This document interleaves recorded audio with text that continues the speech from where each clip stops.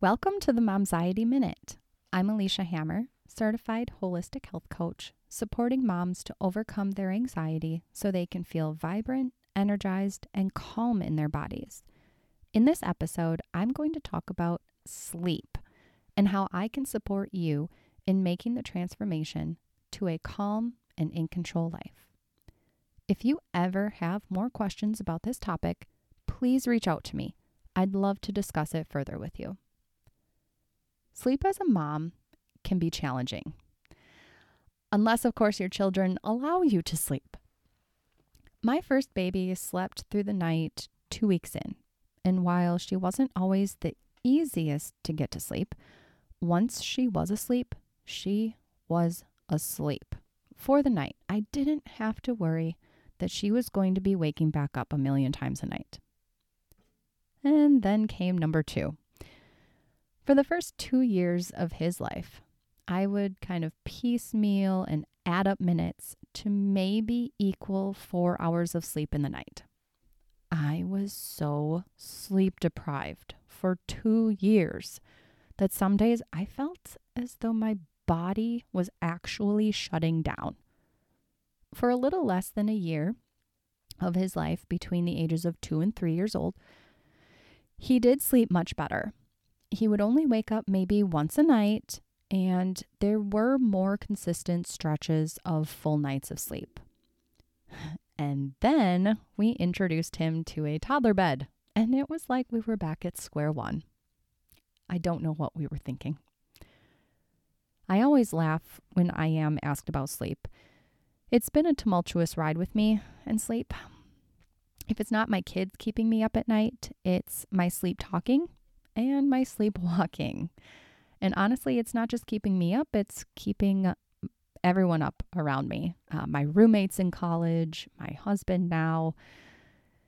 And I'm not joking when I say my sleep talking and walking interrupts my sleep. And really, it's mostly my sleepwalking. But I not only walk around, I'm a bit destructive. One night, I was dreaming that I was trapped and kicking my way out. Well, in real life, I was laying on the ground, kicking in my husband's dresser drawer. And yep, I broke it. And I had a very sore foot the next day. Another time, I was diving to get through a garage door that was closing in my dream. But in real life, I was springing headfirst into my dresser, which left me with a couple gashes and a giant goose egg on my forehead. The most challenging walking incident I had was when my first baby was only 4 months old and I fell while sleepwalking, and I fractured my elbow. I had to get so much help with breastfeeding and holding my baby because doing it with a busted elbow by myself wasn't happening. So, of course, because I was putting myself in harm's way simply by sleeping, doing something that I had to do in order to be alive, I went to see a sleep specialist who my primary doctor referred me to. This doctor said I wasn't a candidate for CPAP, which I didn't think I would be in the first place. I didn't really think that was a thing for sleepwalking, but he also said the only thing he could do for me was give me sleeping pills. I was breastfeeding, so he said once I was done breastfeeding, I could start taking the pills. He didn't know me, so he didn't know that I was not going to be taking sleeping pills. But that's just it. This doctor never bothered to get to know me, ask me questions about my stress, my bedtime hygiene, my circadian rhythms, time spent in the sun, bedtime, wake time, all of these things that contribute to your sleep. All he knew was that I was sleepwalking, and it was either an intervention with a machine or a pill as the solutions. I walked away from that appointment with nothing but one day you might just outgrow sleepwalking. It was less than helpful. What was affecting my sleep, I found out, was stress. My worst sleepwalking incidents happened when I was intensely stressed out, which I found out because I started tracking when the incidents were occurring and then reflecting on my emotional state when they were happening.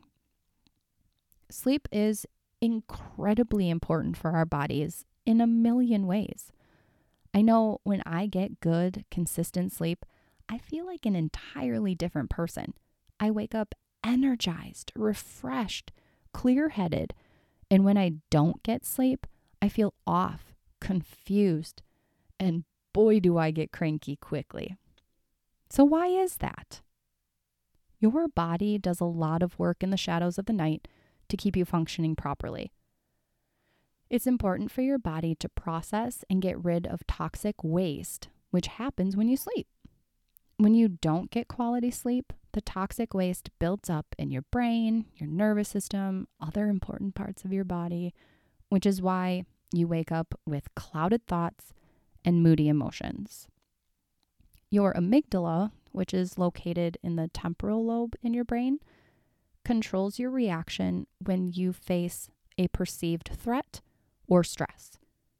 When you get enough quality sleep, your amygdala can react in a more adaptive way because it's not overburdened with excess toxins, which is why when we are sleep deprived, we experience heightened emotions and can overreact or get cranky really quickly.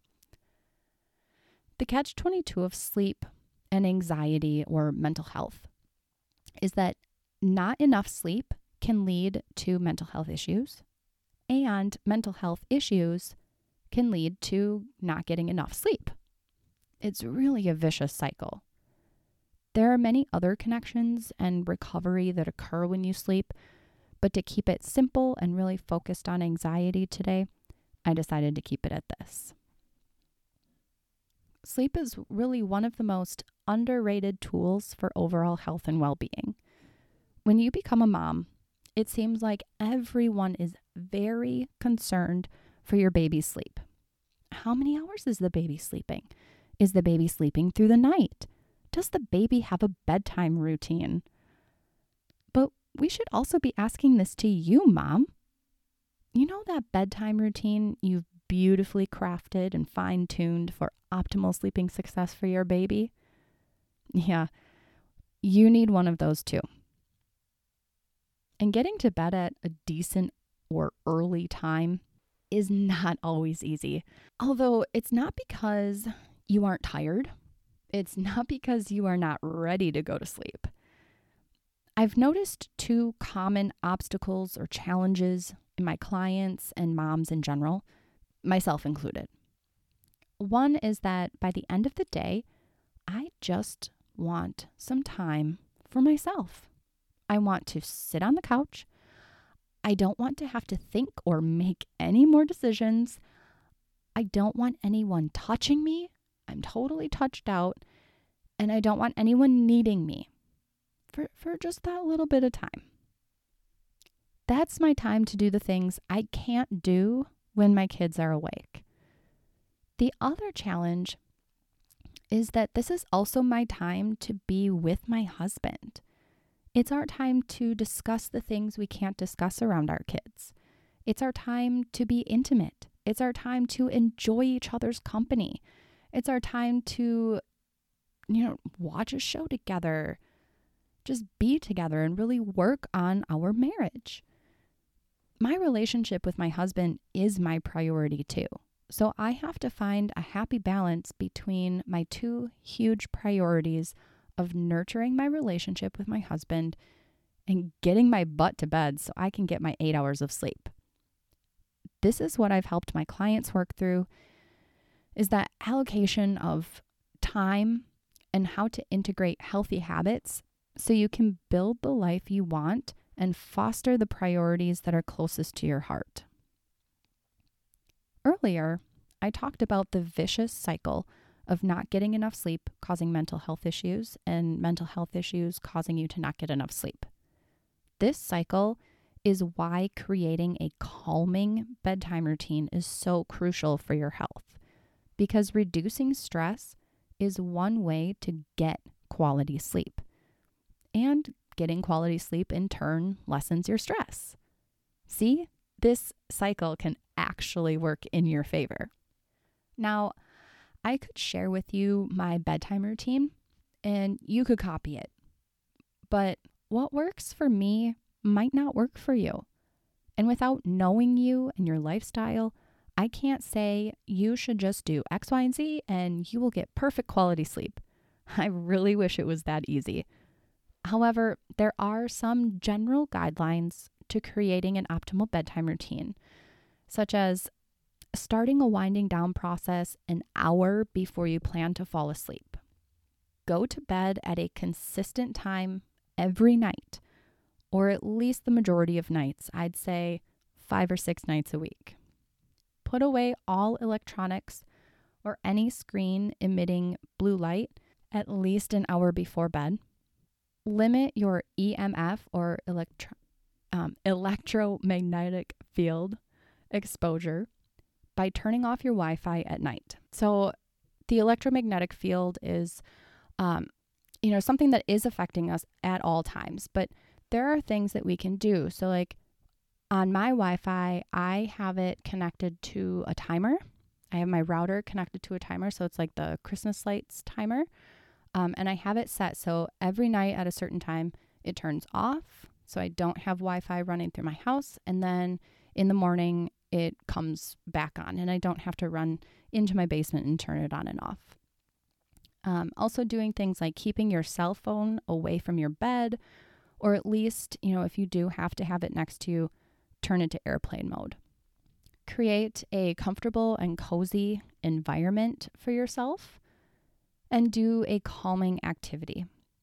Again, I can't tell you exactly how your routine should look or the activities that you should do to calm yourself down. These are very individualized habits that you would form to create your own routine.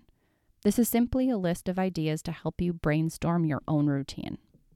If you are looking for support in managing stress, getting better quality sleep, and also making shifts to your lifestyle to prevent stress and anxiety, I would be more than honored to hear your story and design a plan with you to transform your life. You can sign up for support on my website, or you can send me an email, all of which are in the information about this episode.